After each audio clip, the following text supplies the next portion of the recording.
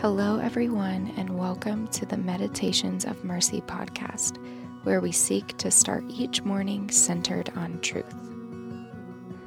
This month, we're meditating on what it means to be marked by Christ. Let's get started on today. Galatians 5:22-23. But the fruit of the Spirit is love, joy, peace, patience, kindness, goodness, faithfulness, gentleness, self-control. Against such things there is no law. Isaiah 40:31. But they who wait for the Lord shall renew their strength. They shall mount up with wings like eagles. They shall run and not be weary. They shall walk and not faint. When you study patience, you find a definition synonymous with endurance, steadfastness, and waiting. These words begin to paint a picture of what patience is, but they don't fully help me apply patience to my life. Someone telling me to simply wait and endure is like asking a kid who is struggling in math to just think harder. Of course you have to think harder, but when you're faced with a problem that is troubling, you need guidance. You need tangible routes to consider. You want to find ways to train, practice, and strategize even. If we simply stopped here, you might believe that the ability to have patience is a result of your efforts. But I think it's important to dig a little deeper. Whenever I am studying a word, I love to first look at its opposite.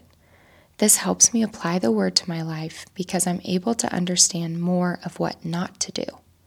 Anyone else, or is it just me? But during a quick search, you find that the opposite of patience, impatience, is synonymous with restlessness, agitation, nervousness, weariness, irritability, and exasperation. So, the opposite of restlessness would be calm, agitation, peace, nervousness, calm, weariness, energy, irritability, contentment, exasperation, pleasure, and delight. And if we work backwards, a truer definition of patience would be calm, peace, energy, contentment, pleasure, and delight. Doesn't this seem like a better definition of patience than simply waiting? I don't think it's coincidence that patience is listed after peace in Galatians 5:22. Because in order to have patience, you have to first have a foundation of peace. Patience isn't a result of training harder to build up endurance. Patience is mastered through rest in the promises of God, through peace, delight, calm, pleasure, and energy. This gives you the strength to endure. This gives you the vision to wait. Isaiah says that the result of patience is renewed strength, heightened perspective, energy, stamina, and endurance. This backwards way of doing things is something that I am constantly having to remind myself of, because in my own efforts, I like when things can be done out of my own control, because it makes me feel good and because I can manipulate the outcome. So if I'm being really honest, sometimes I like to kind of get stuck in this idea of patience in really simplistic terms.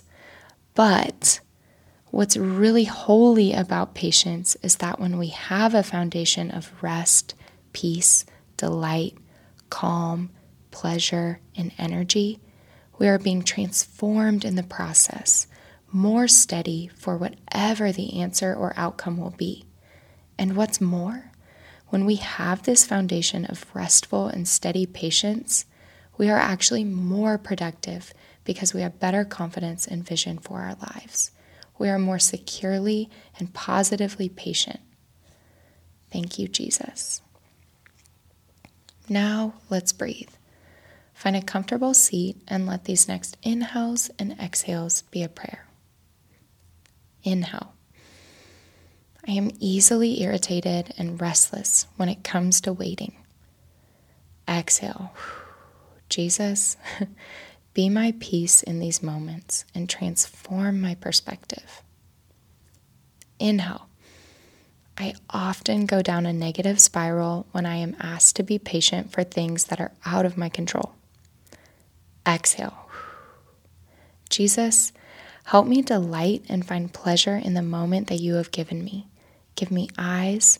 Help me look up and around for what you have for me right now. Inhale. My words to others can often be spiteful and rushed when I feel forced to be patient. Exhale. Jesus, help me learn that I get to be patient. Help me love others well while I am learning patience.